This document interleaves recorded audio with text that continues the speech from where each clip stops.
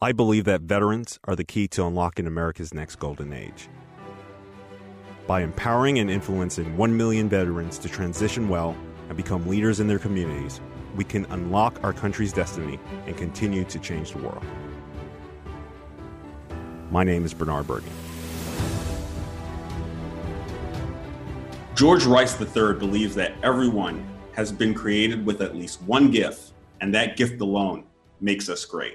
He believes that by cultivating and maximizing our gifts, we're able to overcome adversity and become champions in countless fields of human endeavor. As the Associate Director of Multicultural Student Services Center at the George Washington University and CEO of Triple Threat Enterprises, LLC, Coach Rice is a triple threat whose message is fueled by his dedication, commitment, and passion for coaching, training, mentoring, and empowering young people to surpass their own expectations.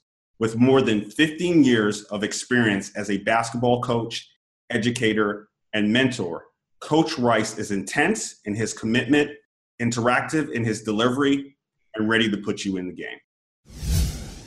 Thanks for being on the show, Coach Rice. Good morning, Bernard. Thank you for having me, sir.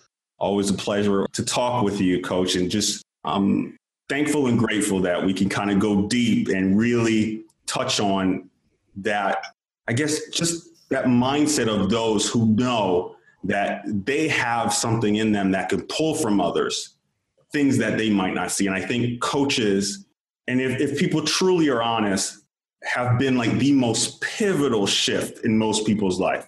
Having the right coach at the right moment in life, just keeping you on the right path or having you see something in yourself that at times, just because of life, you were overlooking.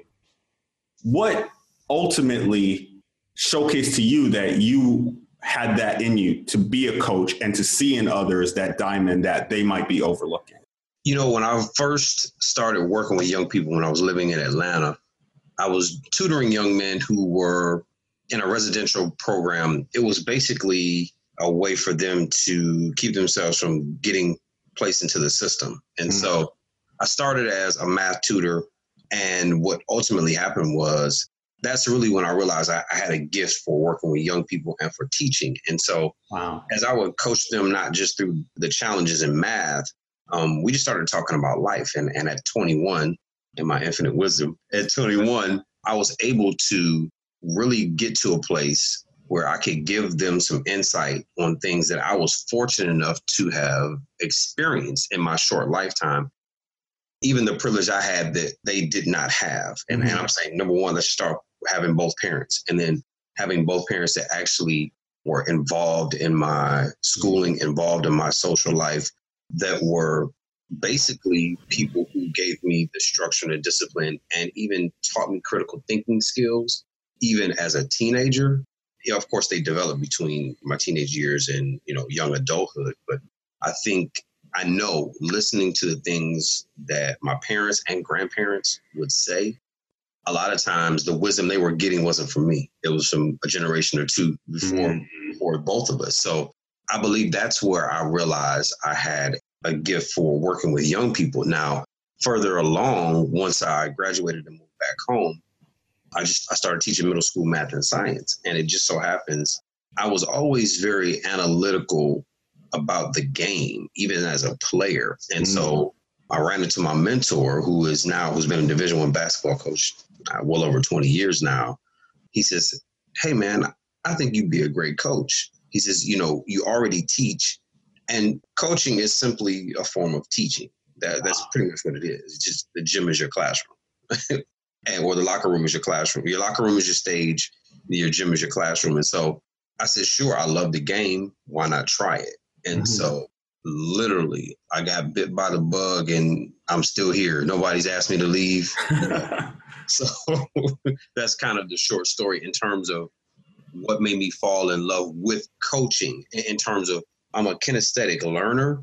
And so clearly being able to be demonstrative in my form of teaching is where I feel most comfortable, is where I excel. And it's where I can be serious and funny. You get a chance to see not only the technical and fundamental knowledge I have, it's good for me to use that as a tool to teach life. I also use it as a tool to throw some comedy in there too. And at the same time, I learn as I'm coaching, as I'm telling certain things or I'm explaining a certain concept, I realize, wow, this wasn't taught to me this way, or I've never taught it this way before. So it's an opportunity for me to stay sharp. Nice. Now, how did your university experiences prepare you for being in the university system and teaching, coaching, and performing and leading at such a high level? I don't think during my time in university that I ever saw myself being equipped to be in that level. But I think maybe there was something that you saw early on. I love how you broke down coaching is simply teaching, just a different classroom. But I think there's something else there, maybe something that you saw while you were in university, something that you saw while you were exposed to the culture of the university you attended that triggered for you that, I have the responsibility to be a part of shaping and molding the next generation. That's a great question. I believe that the answer is twofold. Number one, going to Morehouse College for undergrad, there are two things that baseline that you learn how to do when you're at Morehouse. You learn how to be a public speaker in some way, shape, or form at some level. One. Number two, you become a servant by immersion. So there were several things that I was involved in where we were mentoring young men and women from Atlanta. So I know for a fact, being in front of an audience, it's funny. I actually went through a shy stage, like right before my teenage years, which is weird. Well, I guess it's not weird. It's probably just the story of life. Probably most of us have been shy at some point. But I know I gained more confidence in my ability to speak and communicate publicly while I was at Morehouse. And that's kind of by design. We had an opportunity to hear some phenomenal orators, whether they were preachers, business owners, 500 guys, authors, intellects, scholars. We were challenged by some of the greatest intellects of the 21st or the 20th and 21st century. And so I think that in and of itself was just kind of training ground. I fell in love with the art of, okay, how do I communicate effectively? Wow. And organically. And so we're exposed. I think that's one thing that gives, I'm not saying no other school does this, but I'm saying at one point, Morehouse was designed to train two types of folks, teachers and preachers. So you get a lot of that in high doses. So at the very least, you know how to communicate a message. So I think, wow. I think being in a place where you take pride in what you say and how you say it is something that we learn and constantly are trying to teach people to take pride in and develop. So I hope that answers your question. Oh, it did. It really went deep in how much culture can help truly shape the future. And I think when many of us make a university decision, even, to the young people listening to this, I think at times they don't think about how much they get to stand on the culture that preceded them, and then how much they set the stage for the culture that's coming behind them. And I think you just broke down for me, because I could clearly see the gap, something equipped you. And as you talked about it, I was like, wow, I did not think about any of that when I was choosing, my university path. But I love the truth that you shared. Like, if I'm being challenged to speak, if I'm being challenged by intellectuals, businessmen, philosophers, teachers, preachers, who are always showcasing that we are not just the future, but the future starts right now, it shifts how you approach not just your education, but what you do with that education. That's true. Bernard, as I think about it, like, seriously, one of the things that we had to, it's required. You cannot get through Morehouse without taking a speech class. Wow. It's required. And so, ironically, my final speech had to do with persuading people that teaching or education is still a highly regarded profession. Oh, and wow. I had to do a persuasive speech on getting people to really consider teaching, which is crazy. Wow. Well, that was a great segue to this question, because in your TED Talk, you challenged the audience with this idea that we need to rediscover the rebellious spirit that used to exist within all of us. and find power in that fearlessness. Help us unpack that idea. Wow. It's a great question. Think back to our childhood. Think of the things we did that we were supposed to do and some of the stuff we weren't supposed to do. Yeah. Either way, I think more so the stuff that we weren't supposed to do, or I don't want to say weren't supposed to do, maybe the stuff that was risky. So I was an accident prone child, but I was always jumping off of stuff. Yeah. I was super, super, super active. I'm sure when I was a kid, had they been handing out diagnoses for ADHD, I probably would have been a candidate, no doubt. Okay, no doubt. Because and it wasn't that I couldn't sit still and be disciplined in the classroom, but I think it had more to do with the fact that I'm literally a kinesthetic learner. I'm more hands-on. And so as we talk about being rebellious, I was rebellious. I was always the fastest. In my opinion, I was always the smartest. I remember I was always really good at math. And so we would do this thing around the world where you have to do multiplication tables. I'm the son of a math major, right? Math major in college. And actually, from what I understand, my grandfather and my I never met my great-grandfather on my father's side. He wasn't college educated, but they said he was phenomenal at math. He could recall math. But the story's making sense here in just a second. So I was always really good at math. And so for me, being younger, I think being rebellious was just literally being like a savage competitor in every aspect of my life. So if I'm playing, I'm trying to win. If I'm in a classroom, I'm trying to win. If I'm playing a part in a play, I'm trying to win. If I'm playing a video game, I'm trying to win. That to me was probably part of the rebellious nature of things, because now you see it, I see it. I guess for me, the rebellious part of me was I wasn't a nerd, but I was smart. I wasn't afraid to be smart. But I think the balance was I was such a good athlete. Like, oh man, he's pretty balanced. And so I think being rebellious probably started there. Oh, wow. I wasn't a hard-headed child necessarily. Let my mother tell it. I wasn't a hard-headed child. I really wasn't. But here's the funny part. I was never a big kid. I was always fast. I was never tall in stature. And so, there were times where I was borderline bullied in certain ways. And so I had a really short temper. There were times I'm like, I never bothered anybody. I was never like a jokester. Like I was never a practical joker. I would never start fights or anything like that. But there were times, I was picked on and, I'd say, all right, man. All right. It was kind of like the Hulk. You know what I'm saying? It's like you pushed me to that level. Yeah. My eyes turned and now I'm green. So to stay on task, I think I was rebellious in that nature, in that regard, in terms of being someone who just refused to be pushed around. I refused not to excel at something that I knew I was good at. Wow. I think I refused to be somebody who could be easily told, okay, you can't do something.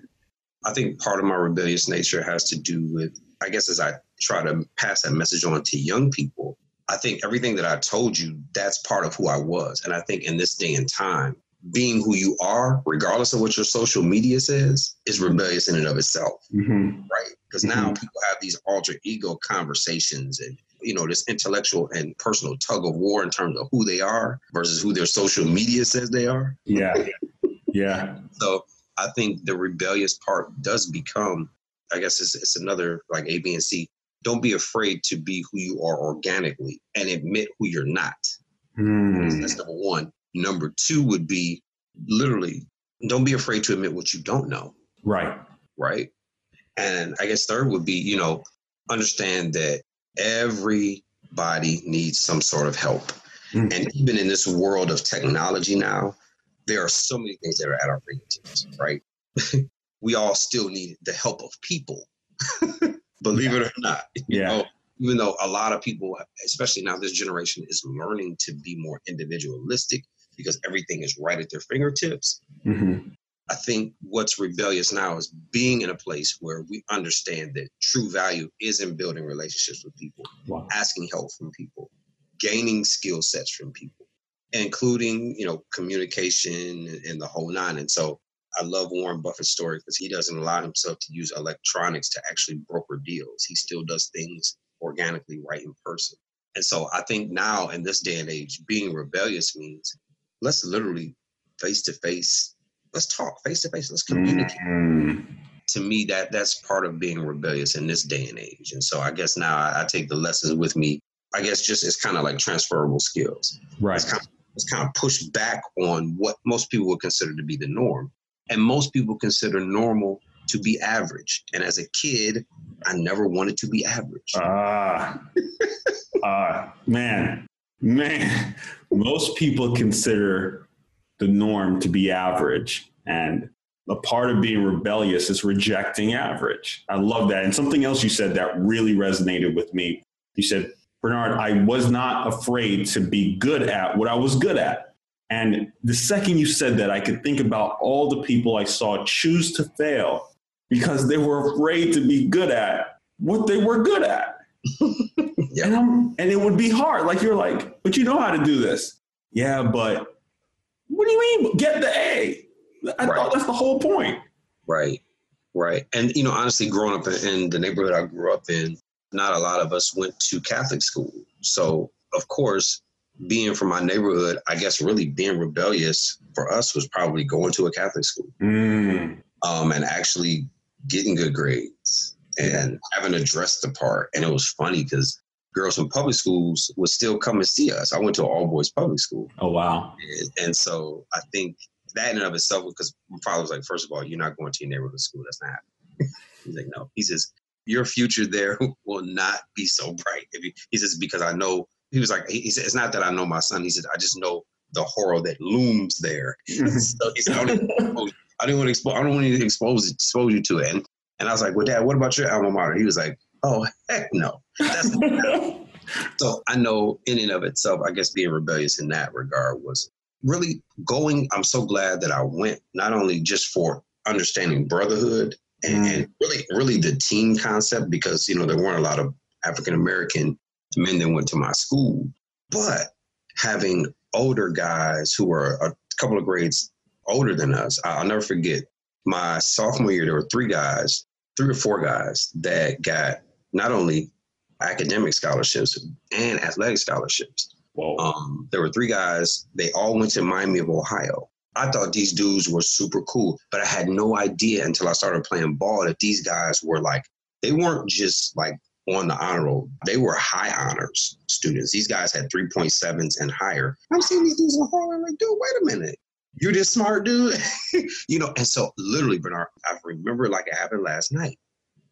I remember going to the winter sports banquet, and they honored these guys saying, well, hey, they got athletic scholarships, but they were like, but either or, they also got academic scholarships. Like they piled it on in addition to their athletic scholarships. They got recruited when they found out, man, these guys are freaking smart.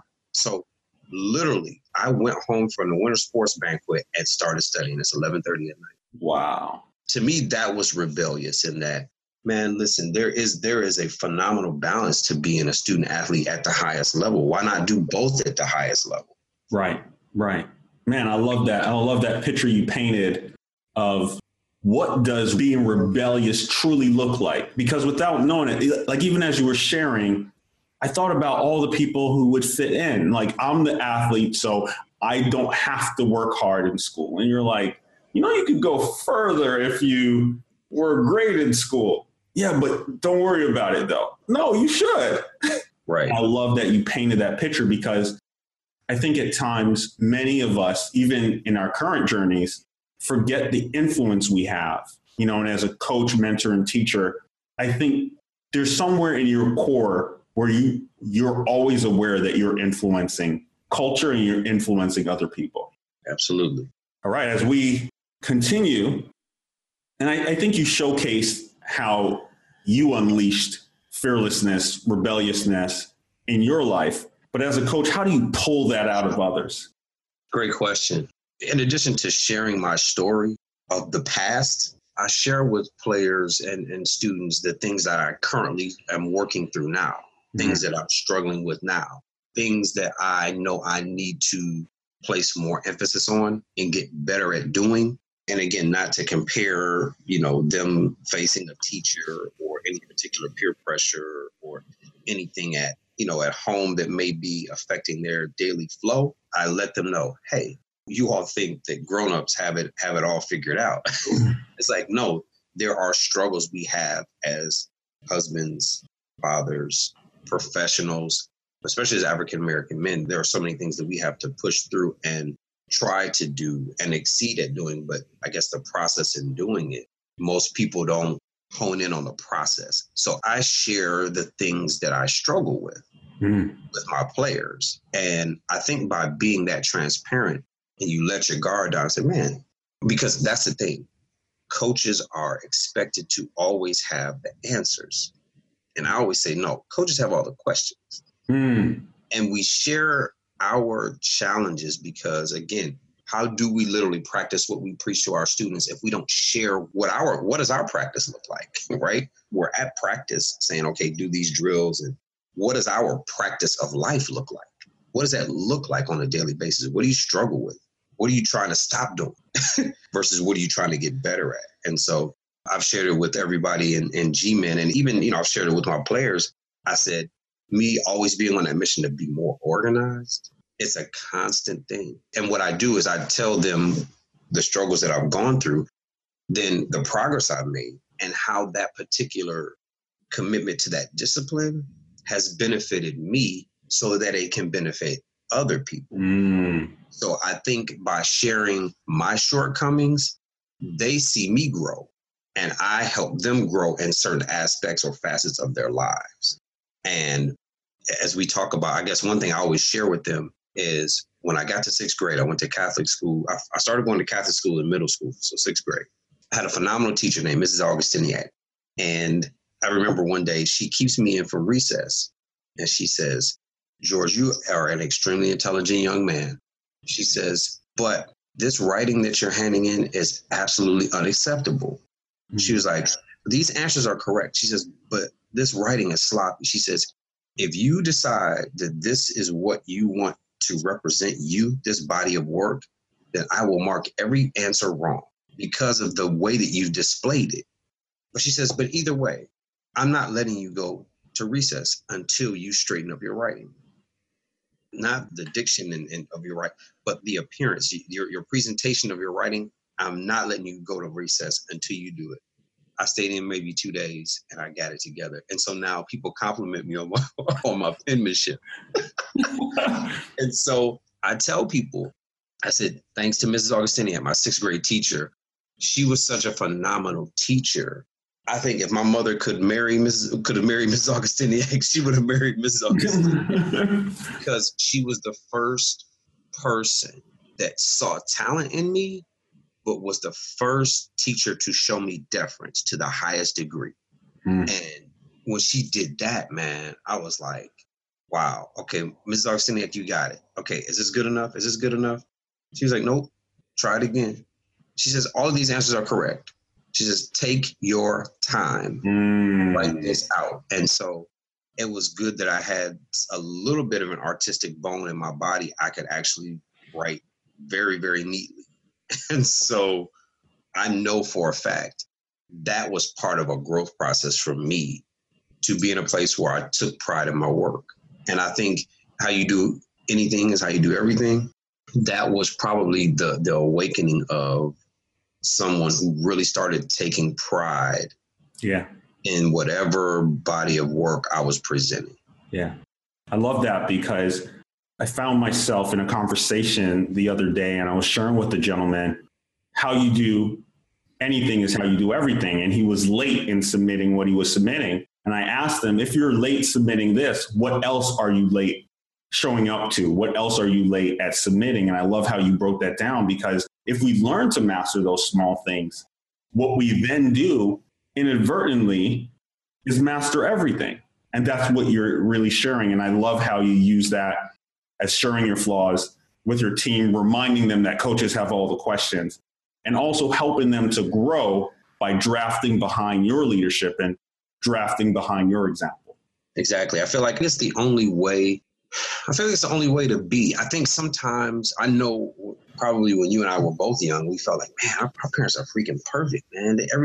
How do they know the answer to everything? and so I think it's good to remind young people of not only what we struggle with, but I think it's good I know for a fact there have been times where I've apologized to young men that are my players just for making the wrong decision in a game. And I know for a fact there was one year I apologized to one particular player the day after a game that we lost. And we lost, it was a close game. And I apologized to him in front of everybody. As a matter of fact, I pulled the guys out of class early that day. It was the last part of seventh period. I had talked to all the teachers. I said, hey, do you mind releasing the guys? It was a Friday. So I called him down, and in front of everybody, I apologized to a kid named, we used to call him Butter. And he reminded me of myself because he wasn't a big kid.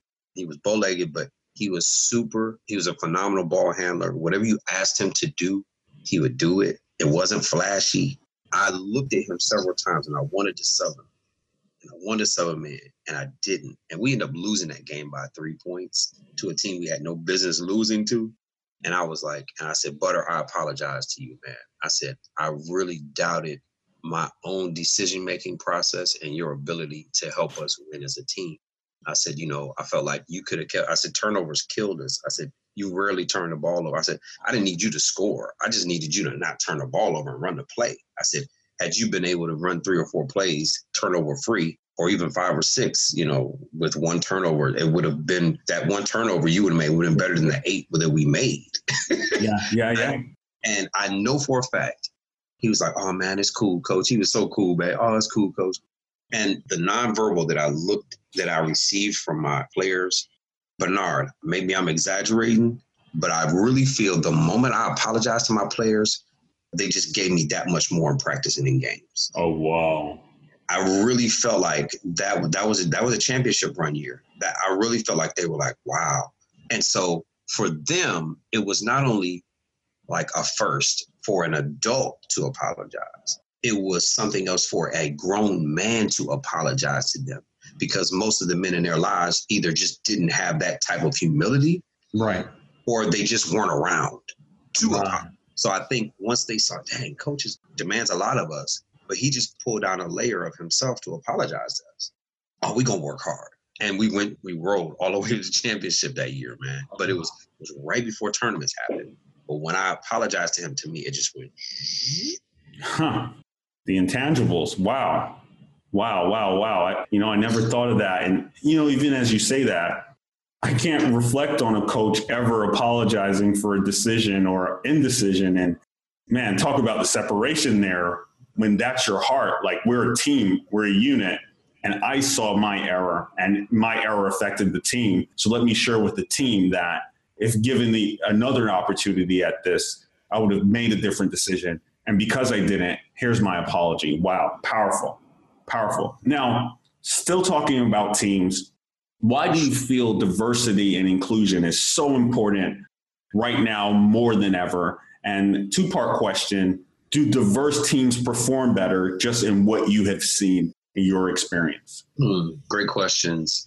It's real basic. I think diversity and inclusion is important because going back to kindergarten, at some point from the time we were in kindergarten to the time we finished high school or went to college, if that was our choice, or go to the service, like serve in the uniform service like you've done, at some point, somebody has pointed out something about us that was different from somebody else.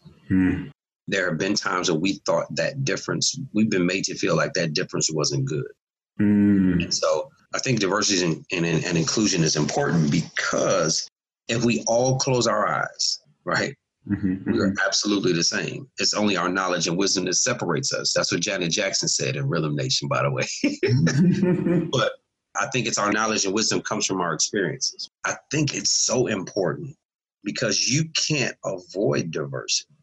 You can't avoid being different from the person that you work next to or that you report to or that you supervise or that you mentor or that you coach. You can't choose the differences no matter how much you try. Now, you may be able to choose a diverse staff, but in terms of the skill sets that they bring and the experiences they bring, their strengths and weaknesses, you can't control those. And so when I look at diversity and inclusion, I think the one thing that has allowed me to grow as a person and a professional is being able to say, okay, here's a certain set of strengths, here's a certain set of weaknesses. There are certain weaknesses that I want to become strengths, right? But then there are certain weaknesses I'm just like, in this particular realm, on this particular team, if I don't have to sharpen that weakness, and if I don't have the desire to, somebody else can stand in the gap for that particular weakness I may have. So in terms of inclusion, I think the reason why diversity and inclusion are important is because we have to understand that we can't choose who we are in terms of how we look. We can't choose our skin color, our hair texture, certain things we just can't choose. Yeah. But at the same time, part of inclusion, or all of inclusion, is being humble enough to understand that our individuality, that is our superpower. And so just like you watch any of these, for us, it was probably Super Friends or DC Comics versus the other comic. I can't remember the other group, but you choose which team you root for, but when you look on those teams, every superpower team brought something to the table. So if it's Thor, if it's not, I know Black Panther's getting ready to come out. If there's anything that accentuates the team, allow that to be your strength. Like Thor has the big thing, Superman has the X-ray vision and superior strength. Flash Gordon has speed. You get what I mean? And so yeah. I think the inclusion part has to be, people don't realize our bodies are examples of diversity and inclusion. Our DNA, our bone structure, whether we're short waist or long waist. You know what I mean? Yeah. Varying levels of intellect and education, I think if brought out more often, I think sometimes people only look at diversity and inclusion when it's convenient. Like if there's a rupture somewhere in a process, if there's a rupture in the workforce, if there's a rupture somewhere, when in fact, the moment we feel like we don't understand something, we just need to say it. Or the moment we feel like we don't agree with something, we need to say it. And we always say in our office, it's okay to disagree, just don't be disagreeable. And to me, there's definitely an extreme difference. And so I hope I'm answering your question. I think it's important because no matter what field of endeavor we aspire to work in and thrive in, no matter what community we strive to be a part of, when I just look at my neighborhood now versus the neighborhood that I grew up in an all Black neighborhood. But that, there was a lot of diversity. And honestly, you talk about being rebellious, literally, because of the era that I grew up in, I can count on one hand the number of households that didn't have the fathers in them, right? Whoa. And fathers who were not. And I'm trying to think. If my memory serves me correctly, there was a family that stayed right across the street from us. Dad was a police officer. They ended up getting divorced. Dad was still around, but he wasn't living there anymore, at least in my particular block. Every other house had a father as the head of household. In there, living, being providers, protectors, and producers. And so when I look at that level of diversity and varying levels of education, so the guy across the street was a police officer, the guy down the street was a firefighter, a couple of guys across the street, of course, growing up in Ohio, they worked at GM or Chrysler. One guy he worked at the post office. So what I'm saying, there was diversity there. Now moving to the neighborhood that I currently live in Maryland, right next to me, there is a Vietnamese family. Across the way is a family from El Salvador. 2 doors down is a family from Sierra Leone. Next door is a biracial family in terms of there's a white husband and a Chinese wife. Across the way is someone who is from, or a family that's from Thailand. Over this way, there's a family that's from Scotland. So when you look at it, we learn the very basics of life, no matter what type of neighborhood we grew up in. We knew what was right. Okay, help out a neighbor. You can tell if they're out of town, if their newspaper started to pile up, just collect them for them. But what I'm saying is including yourself, no matter what particular circle you find yourself in, is that part of being human again, being humble enough to be a servant. And as you're being a servant, you're not just serving with your hands, you're serving with your ears and your heart by the way you listen. Right. I think that's the inclusive part.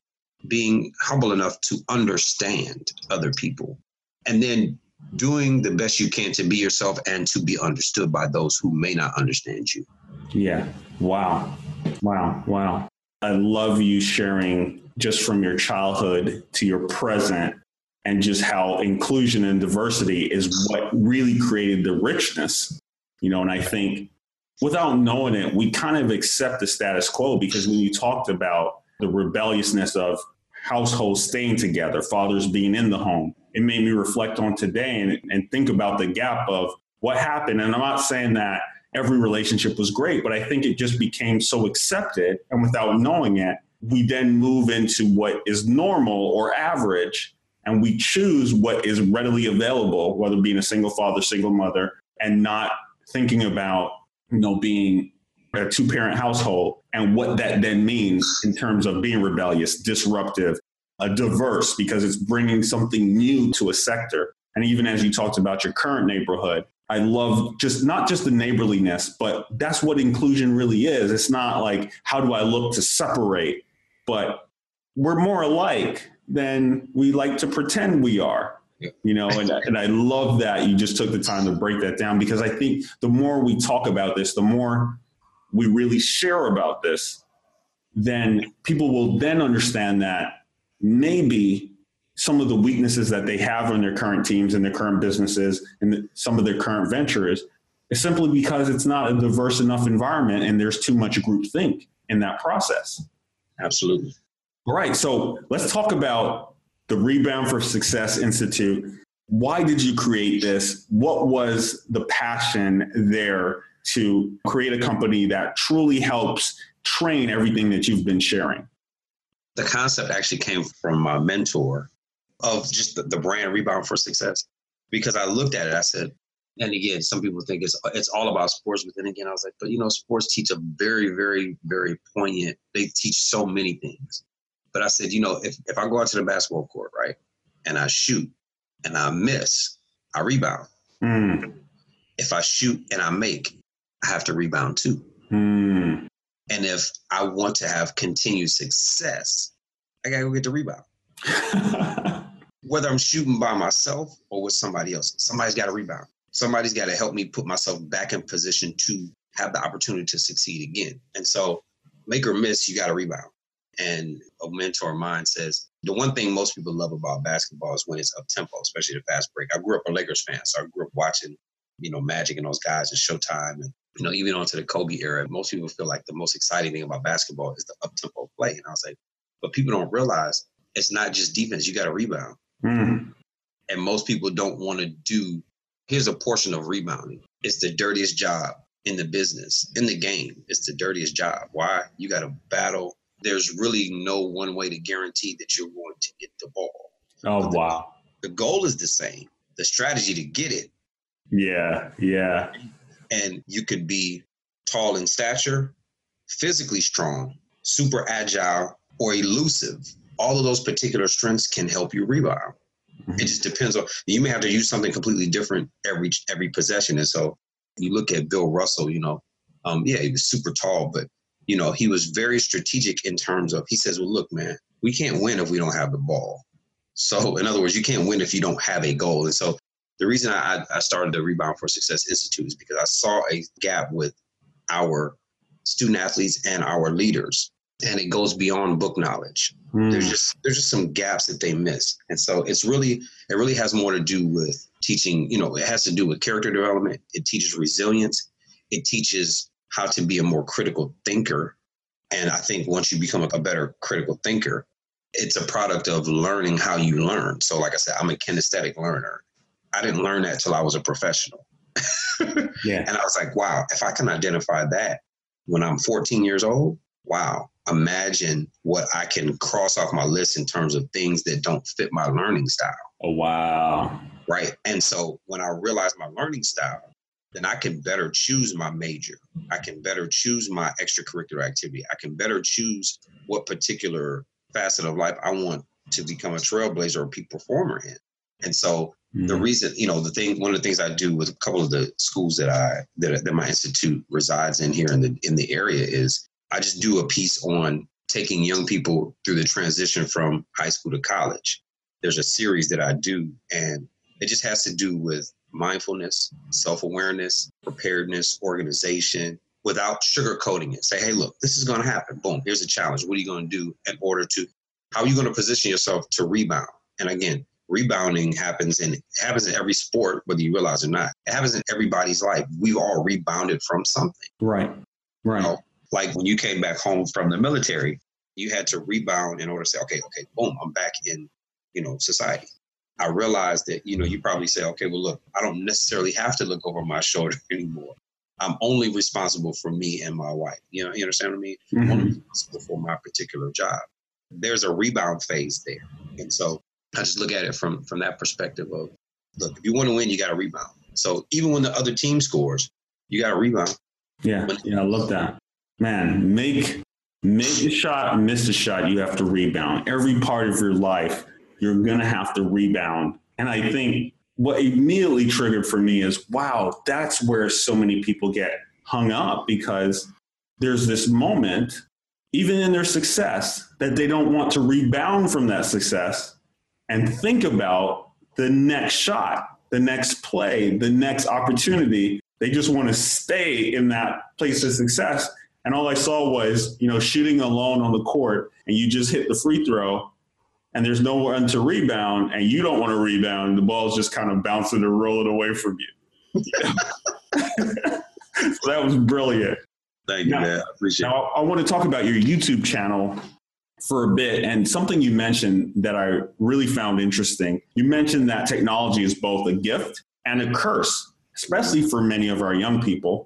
And you mentioned that so many young people think that, there's an app for everything. So if they just kind of sit that app next to their homework, that, it'll get done for them. And I just found that to be not only hilarious, but so practical and true, because that's how many of us approach life. But do you think that this is hindering a young person's development, their ability to think critically? And if that's true, then how do we make technology more a gift than a curse? Great question. I think it's true because the devil is in the details. And I think sometimes with apps and technology, it speeds up the process to the answer or to the results, but it doesn't really teach. Let me be careful here, because they say it's not the artist, the practitioner. It doesn't recommend that the practitioner take it slow. Mm-hmm. Apps are meant to speed up things, which is fine. Some things we need sped up, like getting payment for, people do this stuff with Starbucks. Okay, you're on the go. You want to get it done fast. But there are certain apps that, just like, we hear ET talk about learning Spanish. There, you have to learn Spanish conversationally, and then there's an app to help you with things in times that you can't talk with somebody who is fluent in a different language. Yeah. But I truly believe that it's a gift in that, yes, it allows people who are technically savvy to develop things that are going to help people, because let's just be honest, there are some apps that will help people that may not necessarily be able-bodied to do certain things. Right. That's where it is a gift. It is a gift for us to be more informed, because now there are apps for CNN. So no, there, in that regard, it's a gift. If there's something that happened in traffic, or nowadays, if there's a terror threat somewhere, especially being in Washington, D.C., there's always some sort of level of uneasiness around. So it's like, okay, I can get something on my phone, listening to podcasts, that's a gift on the go. In other words, if I don't feel like listening to my favorite, radio station or favorite artist, I can listen to your podcast. I can listen to whomever's podcast. So I think it's a gift there. I think where technology is a curse for this particular generation of young people is that this is all they've ever known. So they think that's the only solution. I think sometimes they feel like technology is a silver bullet. And I was like, I don't know anyone, maybe you do, I don't know anyone who is using an app to get a job, unless they were pitching a job to on Shark Tank, unless they were pitching an app or an invention on Shark Tank. But again, when you pitch for Shark Tank, you need man or woman power to do it. And I think it's a curse because it has allowed some of our young people to feel like everything can happen overnight.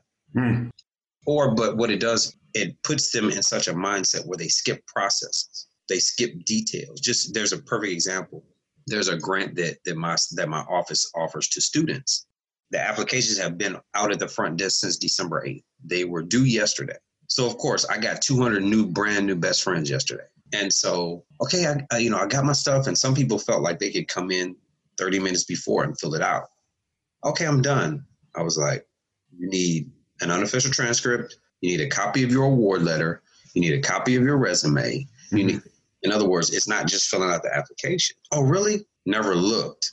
to read. It's all there on the front page. The devil is in the details, right? Everything they need is right there on the front page. Now, mind you, Bernard, this application is only 2 pages front and back. And basically, you might as well say 3 pages, because the first page explains everything you need and everything you have to do and what you have to do if you get the grant. And so there were a lot of people who handed theirs in and it was incomplete. I was like, I got to give it back to you. It says this is what's required to hand it. But they just figured, let me get to it, fill it out, and get the result.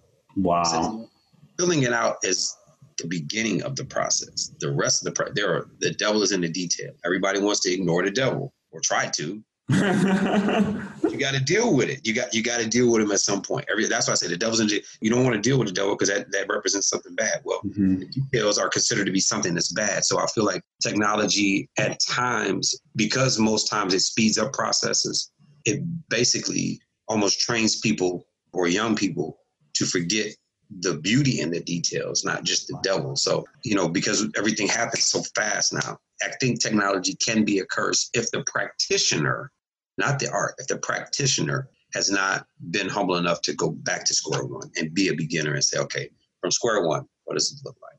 Yeah, man. Wow. Yeah. All I could think about was, swipe left for a grant, swipe right for no. And I'm like, man, because, what triggered for me was, you're like, man, you're leaving money on the table. But look at it across everything. Relationships, maybe you want that strong relationship, forgetting that it's going to take time. Maybe you want to build something, and again, something else that's going to take time, but you're so used to Instamix and microwave and fast that you're betraying process. And then I love seeing people complain about something they've never worked to fix, like say traffic. Like if most of us were a part of the problem solving side of the traffic, we could solve it, but we are always typically looking at the Insta versus how did we get here? Be thankful, grateful for all those who did the work for us to get here. High technology, high scale, but it's now our role to stop saying problem, and go create the Netflix, that solves the problem. And I think even as you broke down that grant scenario, you say problem, I need this grant money for XYZ, but we don't see ourselves as a part of the solution. And I think as you explained that, it hit me like, wow, the curse is not seeing, like you said, the process, the slow, being a part of the solution, idea, deep thought, maybe bouncing that thought and those ideas off of your mentors, your inner circle, developing that idea, and then taking it to prototype, to market, in its process, and versus just swipe left, swipe right, because one of the things that is always, I guess, strong to me, and a lot of it has to do with my military experience as well, is like when we disqualify ourselves. And if that's the curse of too much technology, wow. Agreed.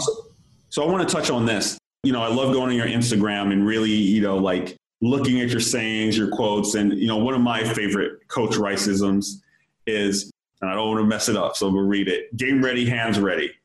Where did that come from, and what does that mean to you? I had printed up some T-shirts a few years ago, and I was like, game ready, hands ready means, I guess now from being a coach, a teacher, a parent, a husband, if we have the use of our hands, even if they appear to be in the down position, they need to be ready. As a martial artist, they tell you, well, even as a boxer, they tell you to protect yourself at all times. Not that you mean to do harm to anyone, but I always tell my guys, there's only one ball on the court per possession. But if your hands aren't in a ready position, you can never be a threat. Yeah. Or I don't want to say a threat or an asset. You can never be an asset. And I feel like game ready, hands ready for me as well also means that we were all created to serve. And if our hands are ready to serve, that's 95% of the task. If we're ready to serve, that's what I mean, game ready, hands ready. So no matter what we do, for those of us that are fortunate enough to have our hands and full use of our hands, we can't serve unless our hands are ready. We can't get in the game unless our hands are ready at all times to receive the gift, to high five somebody, to hug somebody. All of those things we do, we serve people, we shake hands. We're giving someone the gift of our presence, attention, and brotherhood. Unbeknownst to us, my grandfather used to say, before people sign contracts, your handshake was your contract. Mm. That is as good as a contract. In other words, I just gave you my word. So when your hands are ready, it's a contract that you sign to be a servant to whomever needs your services. I love that. I love that. Wow. Game ready, hands ready. I love it. And it's a simple mantra of living a life prepared to serve, prepare for that assist, prepared to score, so to speak. And I think that's another thing I think we're not teaching and advancing enough of is be prepared for those who need you. I think it's so easy to make people believe that their service doesn't count and stack to the grand scheme of things, but we know it really does. And I know that with that Coach Riceism, that so many people will start to kind of retrain themselves to just be more prepared to serve. And I love how you broke that down. I didn't want to miss this question as we prepare to close. One of the things I noticed as I, studied your Instagram and followed you, on social, was that you do your darndest to raise awareness about lupus. I'd love for you to just take some time to share with our listeners what makes this a passion for you and give those who might be going through a similar struggle a bit of your story of why we can all grow through this go through. When I was 2 years old, my mother was diagnosed with lupus, and she has systemic lupus. That manifests itself in a myriad of ways. So from kidney failure or kidney trauma to joint pain, arthritis. And there, for people who don't know what lupus does, it's very similar to MS. As a matter of fact, when they first diagnosed her, they thought she had MS. And they were like, no, this is much more, or just as elegant, if not more complicated, because it's an autoimmune disease. So your body attacks itself.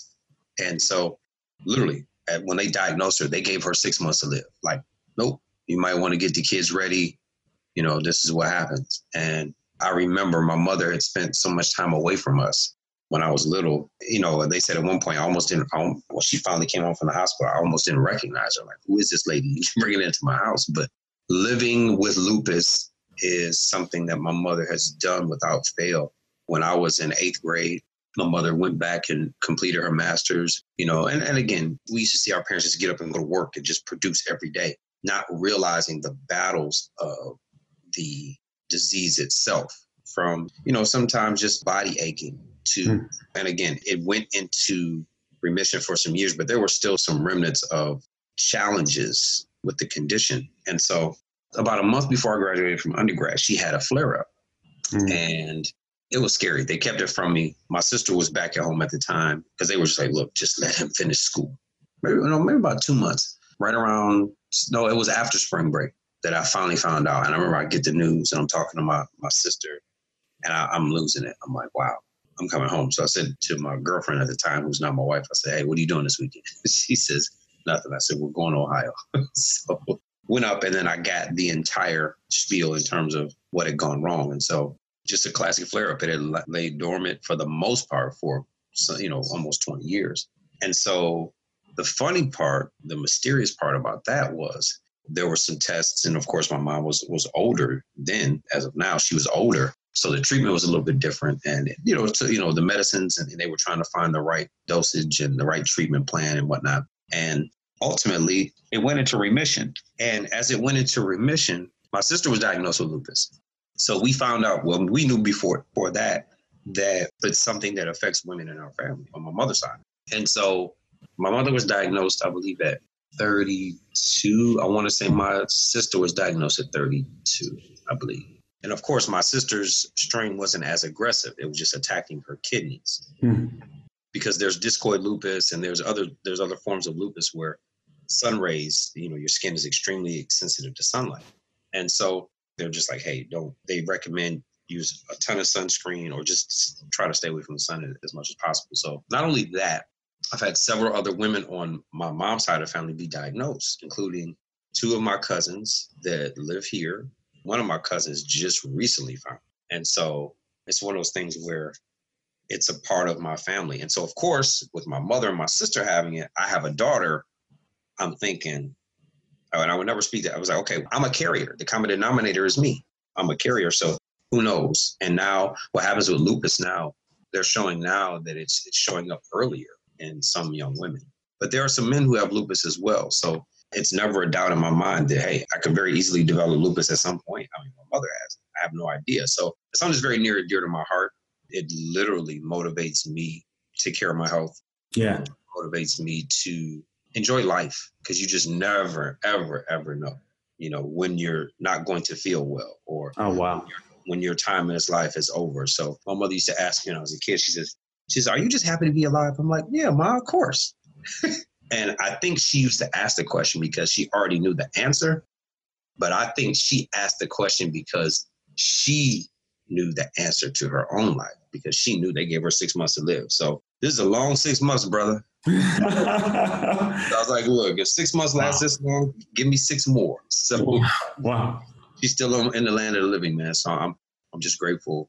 I'm grateful for how lupus has changed our lives in terms of really just allowed us to be a family and to be closer to one another and remind each other how much we love each other and appreciate each other, and be in a place where we know this thing exists. And so my mom, being of sound mind and body, people don't realize I get my competitive spirit from my mother. Oh, wow. She was the one that actually introduced me to basketball. Wow. When I was a kid, she introduced me to basketball, and just not being able to get the ball even to touch the freaking backboard, man. I was like, look, let me let it hit the net or something. Let me do something. But she was always my cheerleader. She was my first rebounder. And so most people don't realize, I was like, she would go and get the ball every time I missed. Come on, man, you got it. Come on, keep trying. So she was literally she is the person, and not just like my dad, but she's the person that really fueled the competitive drive in me, no doubt. I love it. I love it. Thank you again for, sharing that story and just reminding people going through their personal struggles, their go-throughs, that one, value life, be grateful for every moment, every up, every speed bump, every higher up. No valleys come, but also know that we do have those mountaintop experiences, and just value what we have and don't waste the moments. And I love that you just took us through that story and showcased that, yes, with the right mindset, with the right heart for life and enough love around you, that you can pull through some tough situations. So, just thank you for going deep and sharing that. As we close, I'd love to know, what are you reading? What are some of your goals? Where can we find you online? And maybe a Coach Riceism to take us out. Wow. Thanks again, Bars. It's always phenomenal when you and I get together. What am I reading? Oh my God, what am I not reading? I just read The Work by Wes Moore. I'm a huge fan. If you all are not reading Seth Godin, please go read it. The first Seth Godin book that hooked me was The Linchpin, Are You Indispensable? I also read, actually, I'm glad you said this, because I got to pick these books up from the library later on today. The Purple Cow. Mm-hmm. And there's also a book, God, forgive me if I'm not saying this name of the book right. I think it has something to do with the little things the little ideas that have made a big difference in life, or something like that. Trust me, all of his books are highly recommended. He's a phenomenal thinker, writer, strategist. I love his work. On Instagram, it is at Coach Rice 11. On Twitter, it's at Coach Rice 11. On Facebook, it is Facebook/Coach Rice 11. Got it. Was 11 your number? Yes, sir. Okay, got it. I always wondered that. I never asked. I was like, maybe that was his number. Matter of fact, up until a few years ago, I had the first jersey I ever wore. Oh, wow. I'm sure my parents are pack rats, so I'm sure she has it somewhere.